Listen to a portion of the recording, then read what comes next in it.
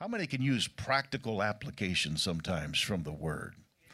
And this is kind of an obscure story. This is during the time when David is still in the wilderness. He has just spared Saul. And how many knows that you can pass one test and before you know it, there's another test in your face? And when the Lord's developing character in you, you get the opportunity to go from glory to glory to glory to glory, but it comes through test after test after test after trial after test. And so what gets me to the mountaintop is my ability to face the valley. Can you say amen to that? What gets me to the mountaintop is my ability to not give up on God, or to not get sidetracked, or to get self-centered. The enemy will come at you in 1,000 directions, and he'll come at you at the moment you think you're doing good. You'll be just thinking, you're doing good. I'm in a good spot. I'm doing well. And all of a sudden, you'll find out, and it can happen in an instant. One thing happened, and the next thing you know, you're spewing things out of your mouth that you have to go back and try to reel in. Oh, is this the right crowd? Have you ever been right on the moment of a great victory and somebody said something and it just hit you wrong and you just had to blah, blah, blah, blah, and then you go, oh my gosh, what have I done? What have I said?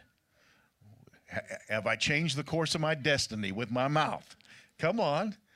And so sometimes you have to reel things in. The enemy tried to hit me this morning. Well, I'm stupid.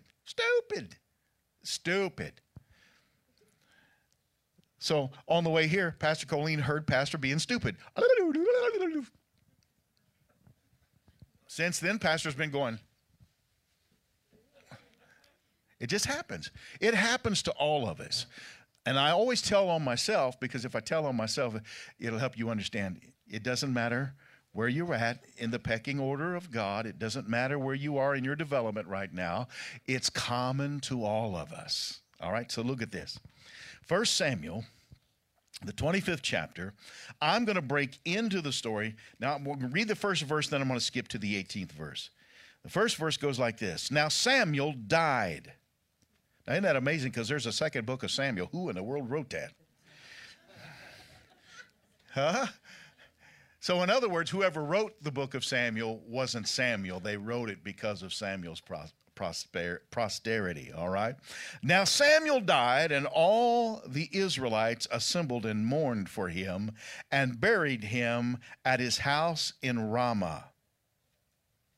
David arose and went to the wilderness of Paran. All right? So, let me jump over to verse 18, and we're going to read down to verse 44, I believe it is. Here we go.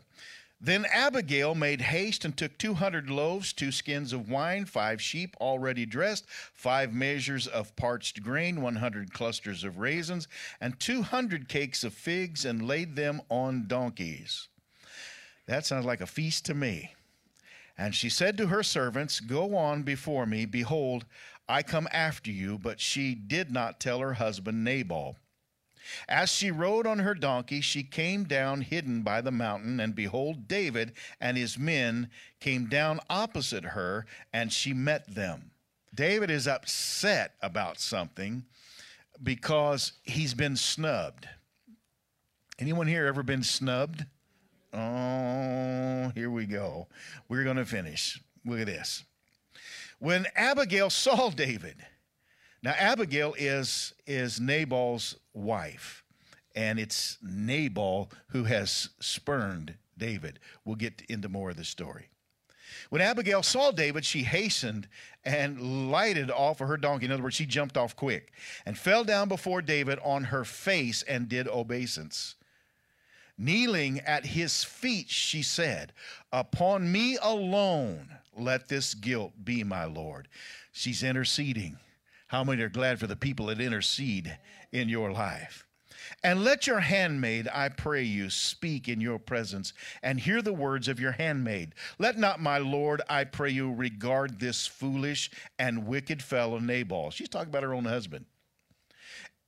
For as his name is, so is he. Nabal means foolish or wicked. Is his name, and folly is with him. But I, your handmaid, did not see my Lord's young men whom you sent. So now, my Lord, as the Lord lives, as your soul lives, seeing that the Lord has prevented you from blood guiltness and from avenging yourself with your own hand, now let your enemies, those who seek to do evil to my Lord, be as Nabal. And now this gift which your handmaid has brought, my Lord, let it be given to the young men who follow my Lord. Forgive, I pray you, the trespass of your handmaid, for the Lord will certainly make my Lord a sure house, because my Lord is fighting the Lord's battles, and evil has not been found in you all your days. See, David's reputation was certainly preceding him. Though man is risen up to pursue you, she's talking about Saul, and to seek your life, yet the life of my Lord shall be bound in the living bundle with the Lord your God. And the lives of your enemies then shall he sling out as out of the center of a sling. In other words, the same as you can twirl a sling, God's going to sling evil out of your life and take care of your enemies, David. Verse 30, and when the Lord had done to my Lord according to all the good that he has promised concerning you, and has made you ruler over Israel, this shall be no staggering grief to you, or cause for pangs of conscience to my Lord, either that you have shed blood without cause, or that my Lord has avenged himself. And when the Lord hath dwelt well with my Lord, then earnestly remember your handmaid. She's interceding. She's reminding David who he is, and she's reminding David that not everything needs to be avenged with bloodshed. She's reminding him that a simple snub doesn't call for war. Because you have a destiny, David, don't overreact. We got any overreactors in here? That almost sounded nuclear, doesn't it? Overreactors. Look at this. Verse 32, and David said to Abigail, blessed be the Lord, the God of Israel, who sent you this day to meet me. And blessed be your discretion and advice, and blessed be you who have kept me today from blood guiltness and from avenging myself with my own hand. David heard her. He repented. Aren't you glad for people who get in your face, intercede on your behalf, people who'll tell you the truth? We all like it when someone tells us a good thing, a puffy thing, a thing that makes us feel good about who we are and where we are and what we're doing. But where it becomes difficult is to hear the truth about yourself. If you're acting foolish, if you're acting goofy, if you're acting silly, it's not always easy to take counsel from somebody in that moment because you feel avenged. You feel like I've got a right to be this way. I got a right to think the way that I do. I got a right to go the way I'm going to go. And it's good to have someone in your life. Zeke, you need a Monica. Amen, brother. Amen. That is a smart man right there. For as the Lord of God of Israel lives, who hath prevented me from hurting you, if you had not hurried and come to meet me, surely by morning there would not have been left so much as one male to Nabal. He was coming with vengeance. And she very well could have been hurt, carried out in this situation. Verse 35. So David accepted what she had brought to him and said to her, go up in peace to your house. See that I have hearkened to your voice and have granted your petition. And Abigail came to Nabal, and behold, he was holding a feast in the house like the feast of a king. And his heart was merry, for he was very drunk. So she told him nothing at all until morning light. In other words, she didn't approach him that David was ready to come get you. But in the morning, when the wine was gone out of Nabal, in other words, when he sobered up, how many once in a while we have to sober up in life, and his wife told him these things, his heart died. In other words, his courage within him died. He had a heart attack. His heart died within him, and he became paralyzed, helpless as a stone. Just upon hearing that David was coming after him. And about 10 days after that, the Lord smote Nabal, and he died.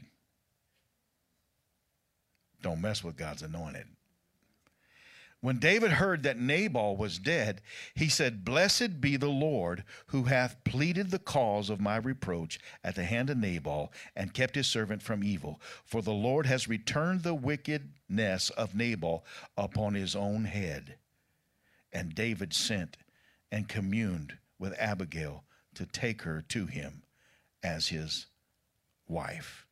And I'll stop there. I'll stop there. In the beginning of this discourse about Nabal, it tells us who he is. He's a businessman. In his own mind, he thinks he's a self-made man. Can I tell you something? No one is self-made.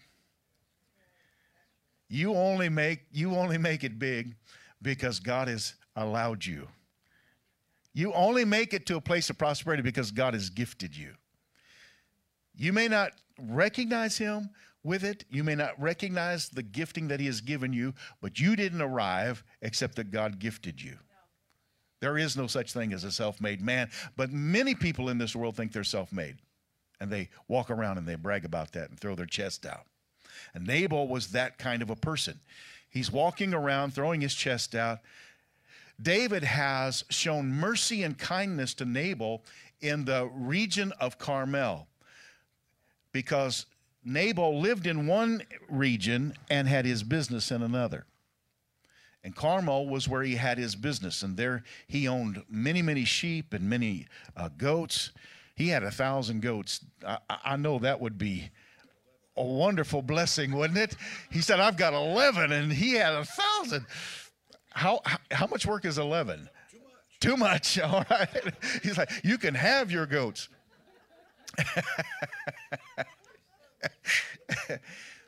But he was very, very wealthy, and he sent out his sheep shearers, and David was in the region, and David took care of Nabal's men who were working for him. And he made sure they had plenty to eat. He protected them from anyone who would have posed a danger to them in their business, and he was kind. And so when David was traveling to Nabal's neck of the woods where Nabal lived, he just asked if he would return that type of favor back to David and his men, that while we're in your region, would you mind taking care of my men?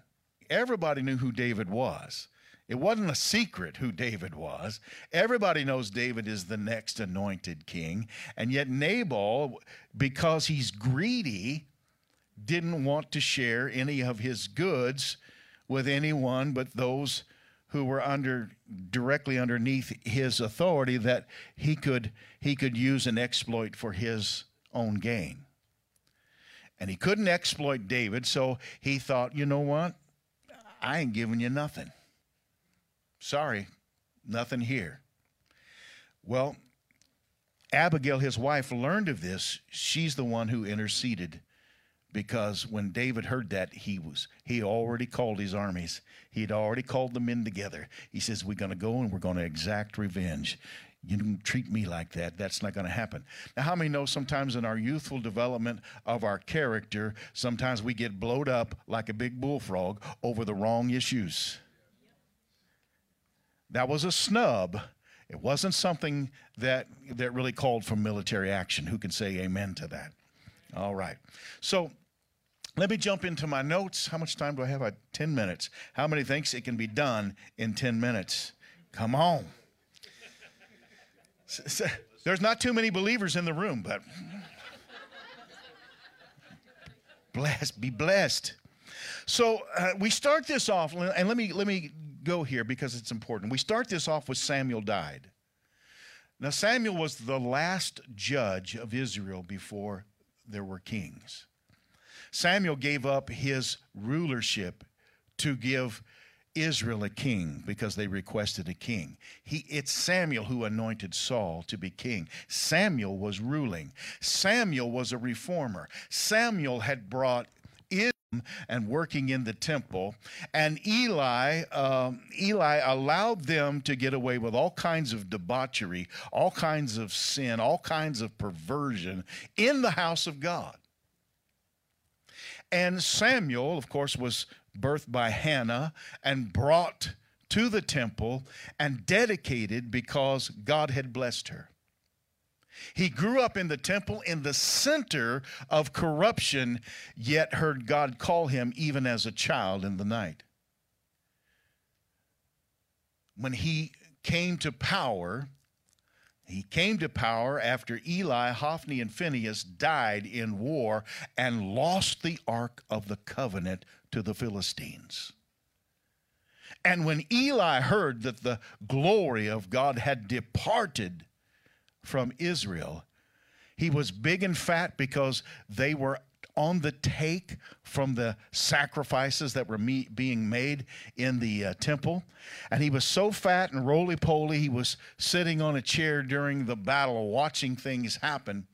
And when he heard that the glory had departed, he took a fat tip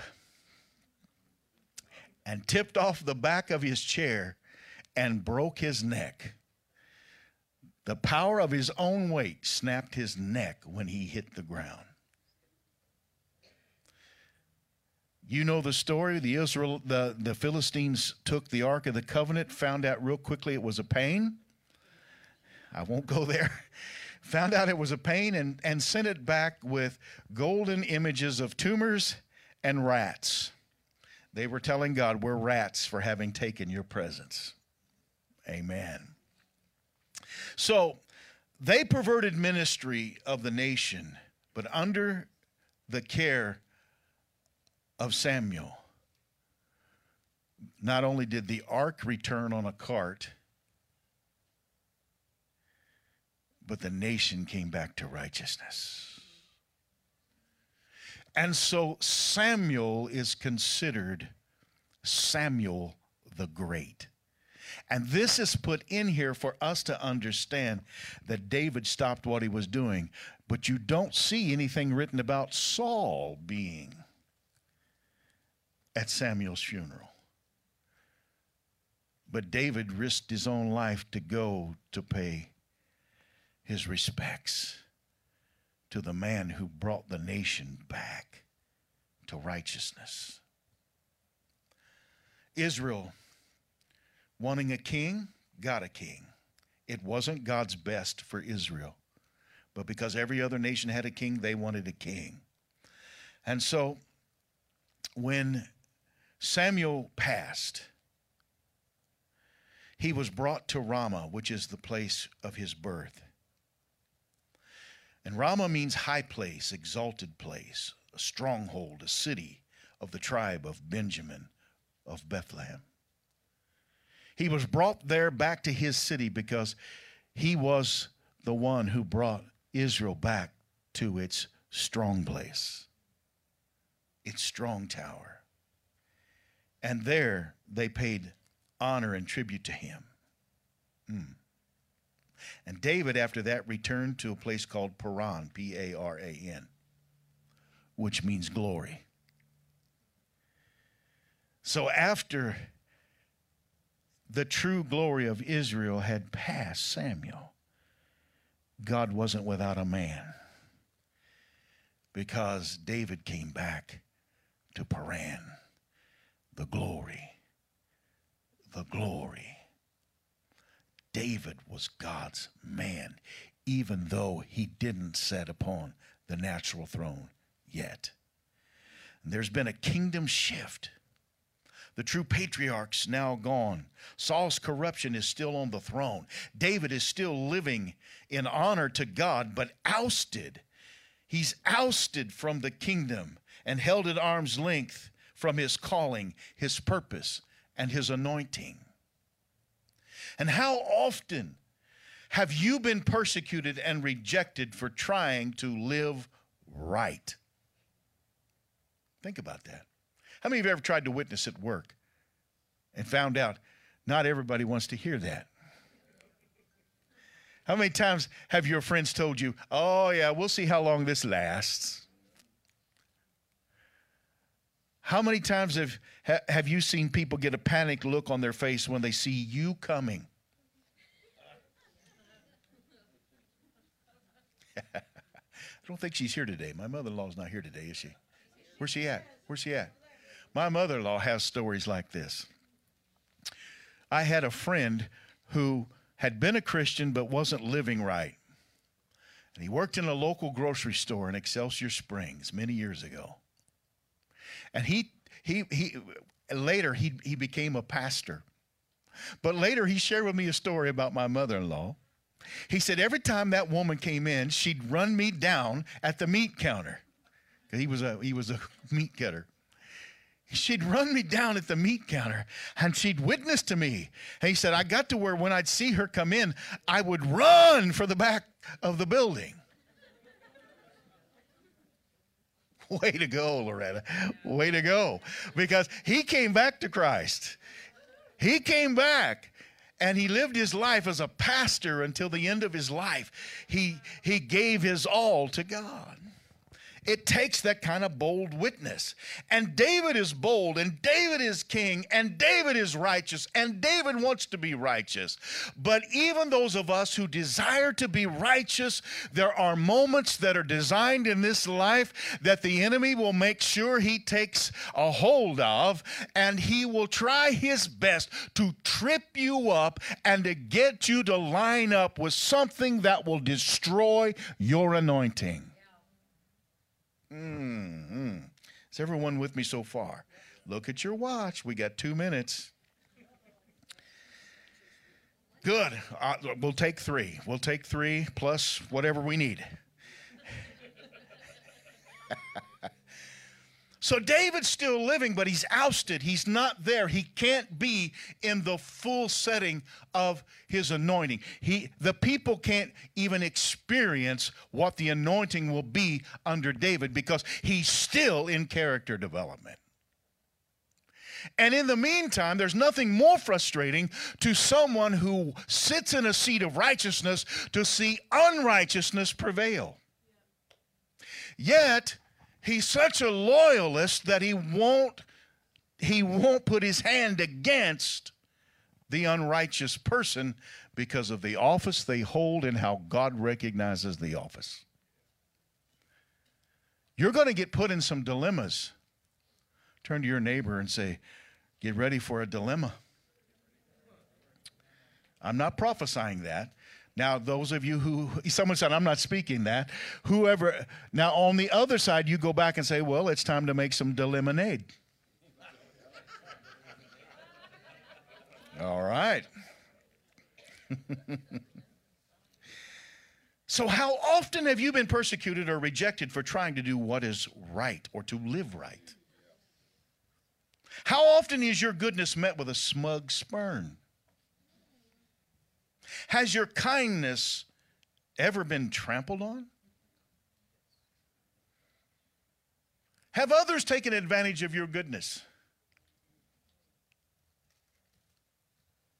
You know, I used to give every time I come up to a corner, I'd give to the homeless guy until I realized some of them people make more money than I do.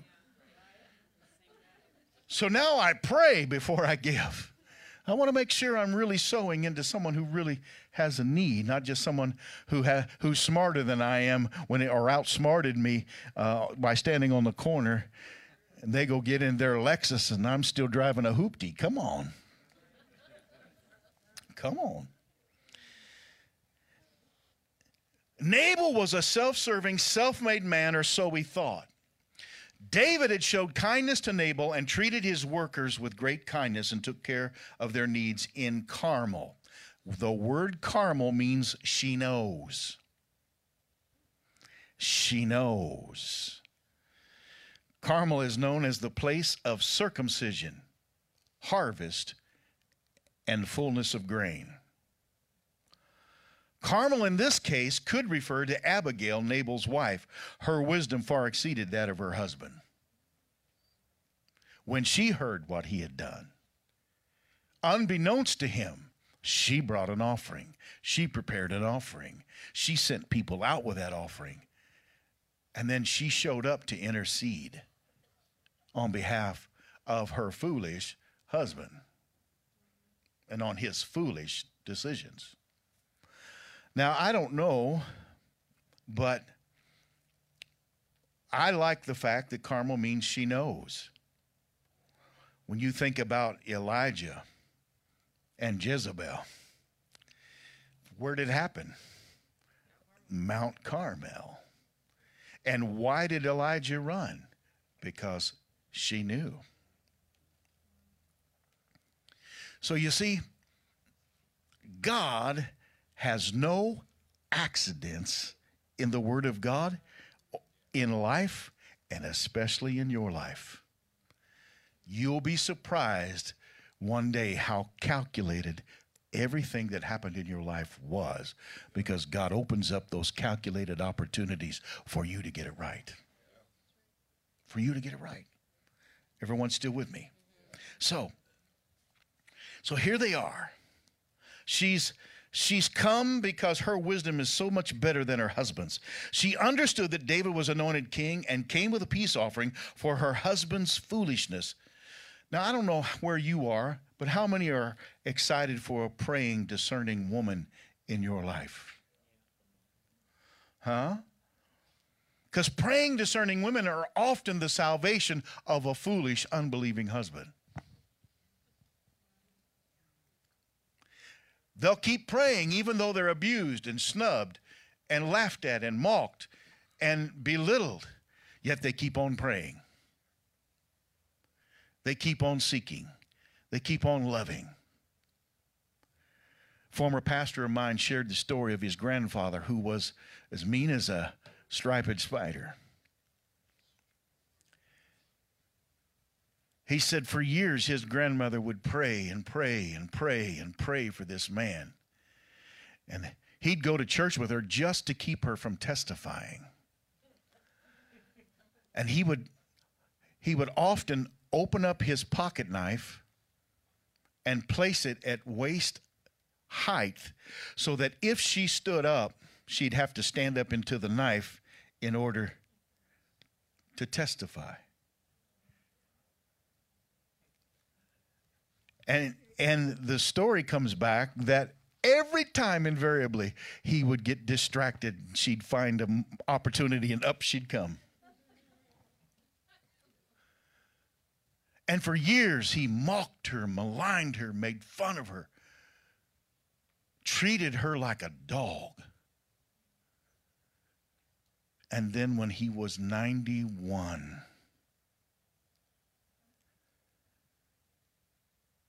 he heard the message of Christ, and this time it took.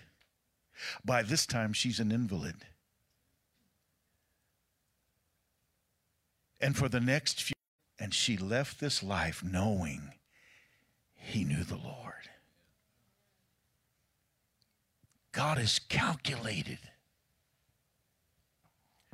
I don't know why a person has to go through so much tribulation and trial to get to that kind of a testimony. But I know this, it's worth every ounce of what you face. What I like about Abigail here is that she is interceding for Nabal's rejection of David and his refusal of David's request that angered a young warrior. Everyone knew who David was. Everyone knew he was king. And Nabal, I'll get it out, was tempting fate. Judgment awaited Nabal. Nabal's greed was about to get him killed. But Abigail came to plead with David not to exact revenge on the stupidity of a greedy, unspiritual man. She brought a worthy offering in her intercession with David, and she turned the angry heart of a king into a man of mercy. I love this story. Like with King Saul, she brought David to the understanding that you are above murder.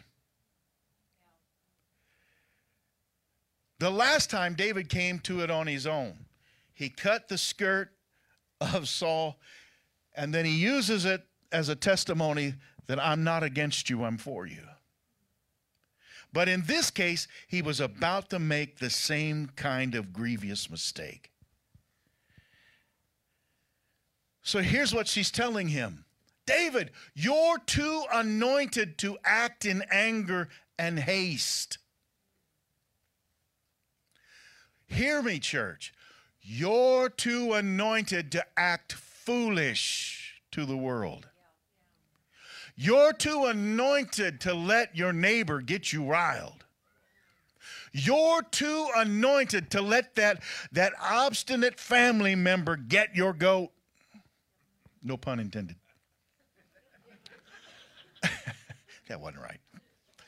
Forgive me, brother.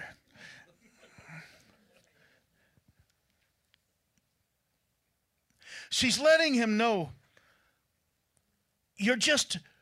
you are about to step into your destiny. Don't taint it. You're about to become recognized for who you've been anointed to be. Don't blow it here. Because so often it happens in the last few moments. Just before you step into what God's called you to be, you blow it.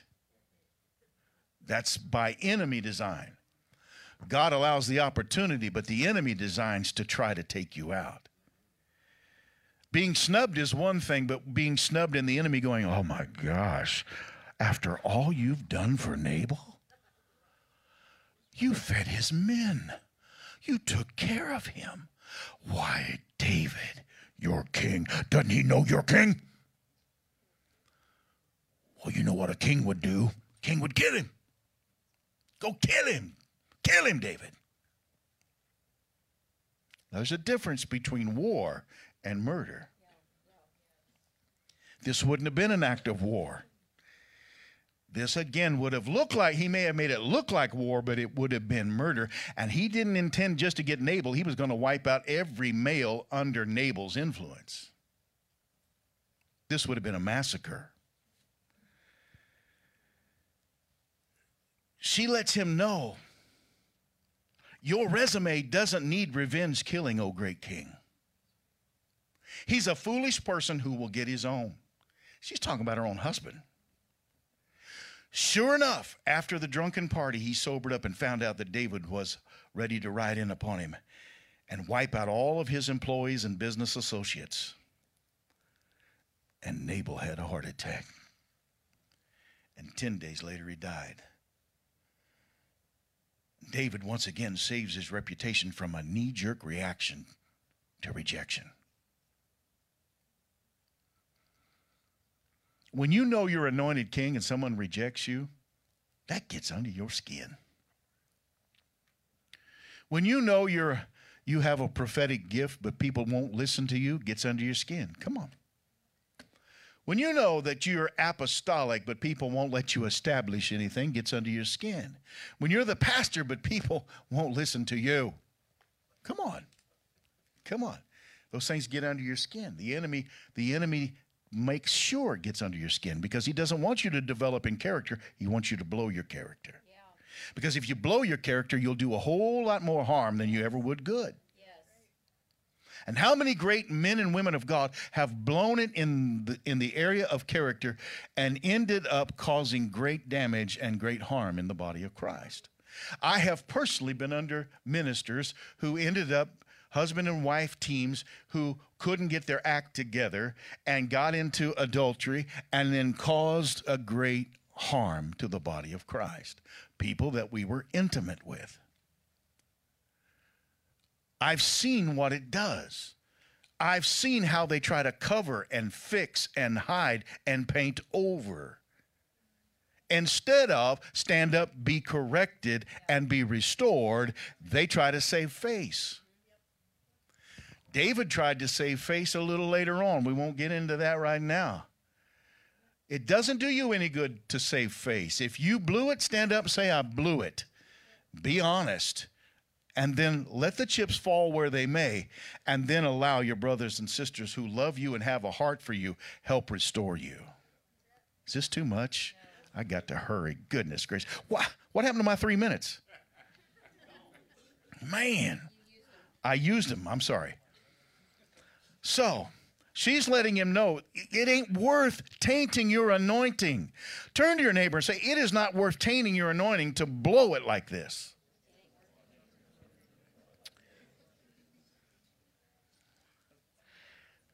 How does God's anointed look when he avenges himself?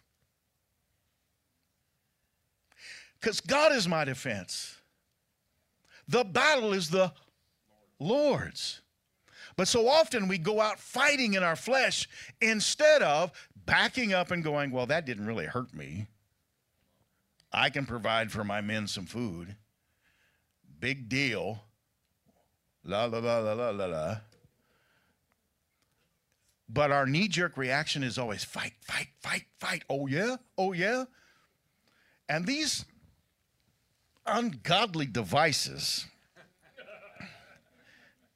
cause more arguments and more tainting of the body of Christ because nobody knows how to handle themselves. And they get into these needless arguments with worldly people who don't know what they're talking about anyway, and they know just enough scripture to be dangerous to themselves, and so they'll throw it out there and get you hung up in something, and pretty soon you're looking foolish because you're arguing an argument you should have stayed out of in the first place. That was free. It's not even in my notes. There are those who will never warm up to the gospel. Some people will never recognize you in your calling. They just won't. And sometimes they're family members. Sometimes they're people who should be close to you and celebrate you the most, and they'll be sometimes the biggest distractor in your life. They remember when you were dumb little Dean. That's my middle name. They remember when you were dumb little Dean. They don't know you as Pastor Dean. They know you as Screw Up Dean. And they can never get past it. They can never understand that God can change you to the very core of who you are and make a new creation out of you. And this whole thing that happened to Nabal, he may not have had to have died if David's heart hadn't been where it was at. It may have been that him and Nabal could have eventually had a relationship. I don't know.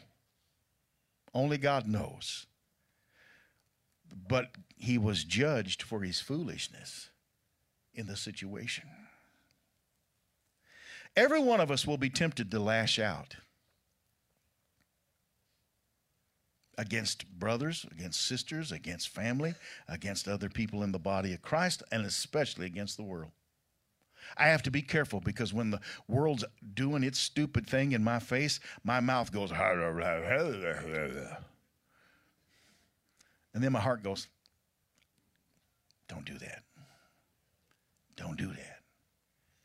And then I have to delete, retract, reel it in, and I have to deal with it, and I have to get back where I belong. But what's more important, getting revenge or representing the one who saved you? Revenge feels good for a moment, but it only lasts a moment. And then there's a rift between you and that person for a long time that didn't need to be there. David was king and holding, but who did David represent? How would that have looked, the king taking out one of his subjects just because he snubbed him? David took out Goliath in righteous indignation because he was a menacing threat to the safety of the entire nation. But Nabal's rejection was personal refusal to not be hospitable. certainly not worthy of bloodshed. But the enemy wants to confuse the warrior inside of all of us. Every one of us could rise to the occasion and fight a battle, whether physically, emotionally, or spiritually. There's a warrior inside of you. The enemy wants to get us to strike out at each other over matters that are not life and death. This was not a life and death matter.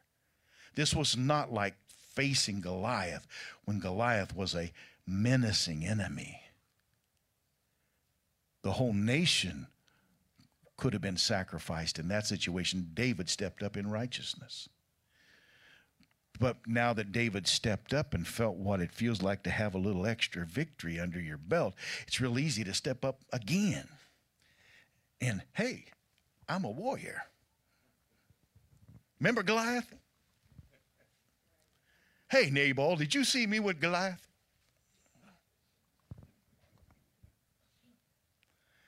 It's easy to revert back sometimes, but what circumstance has God got us in? Because God will never ordain you to attack a brother. All of what I said was for this moment. God will never ordain you, back you, or look favorable upon you for attacking a brother. Even if your brother is in the wrong. Now, I didn't say he won't correct or use you to correct, but he will not allow you to lash out and cause war. Is that too much? We're almost done. Everybody's looking at the floor like, oh my gosh, get out of here. There's daylight outside.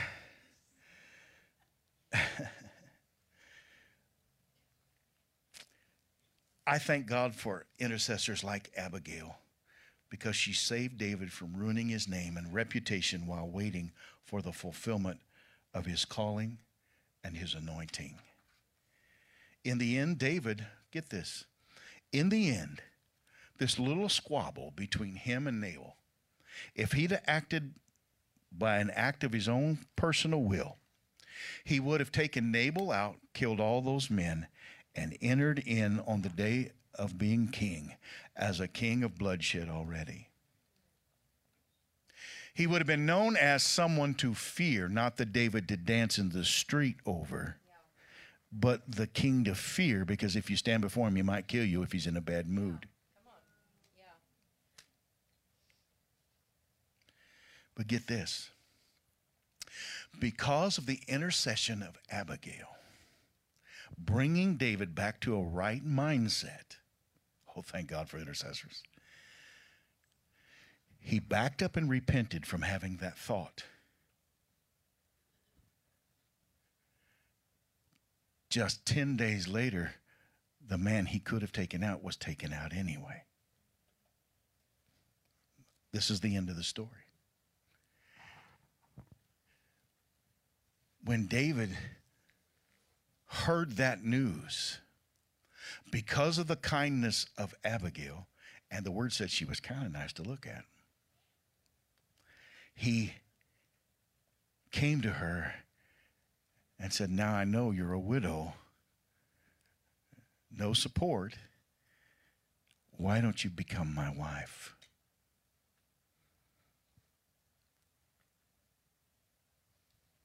Get this. Now, this is going to sound crazy, what I'm about to say, and you're going to think, Pastor's lost his mind and nuts.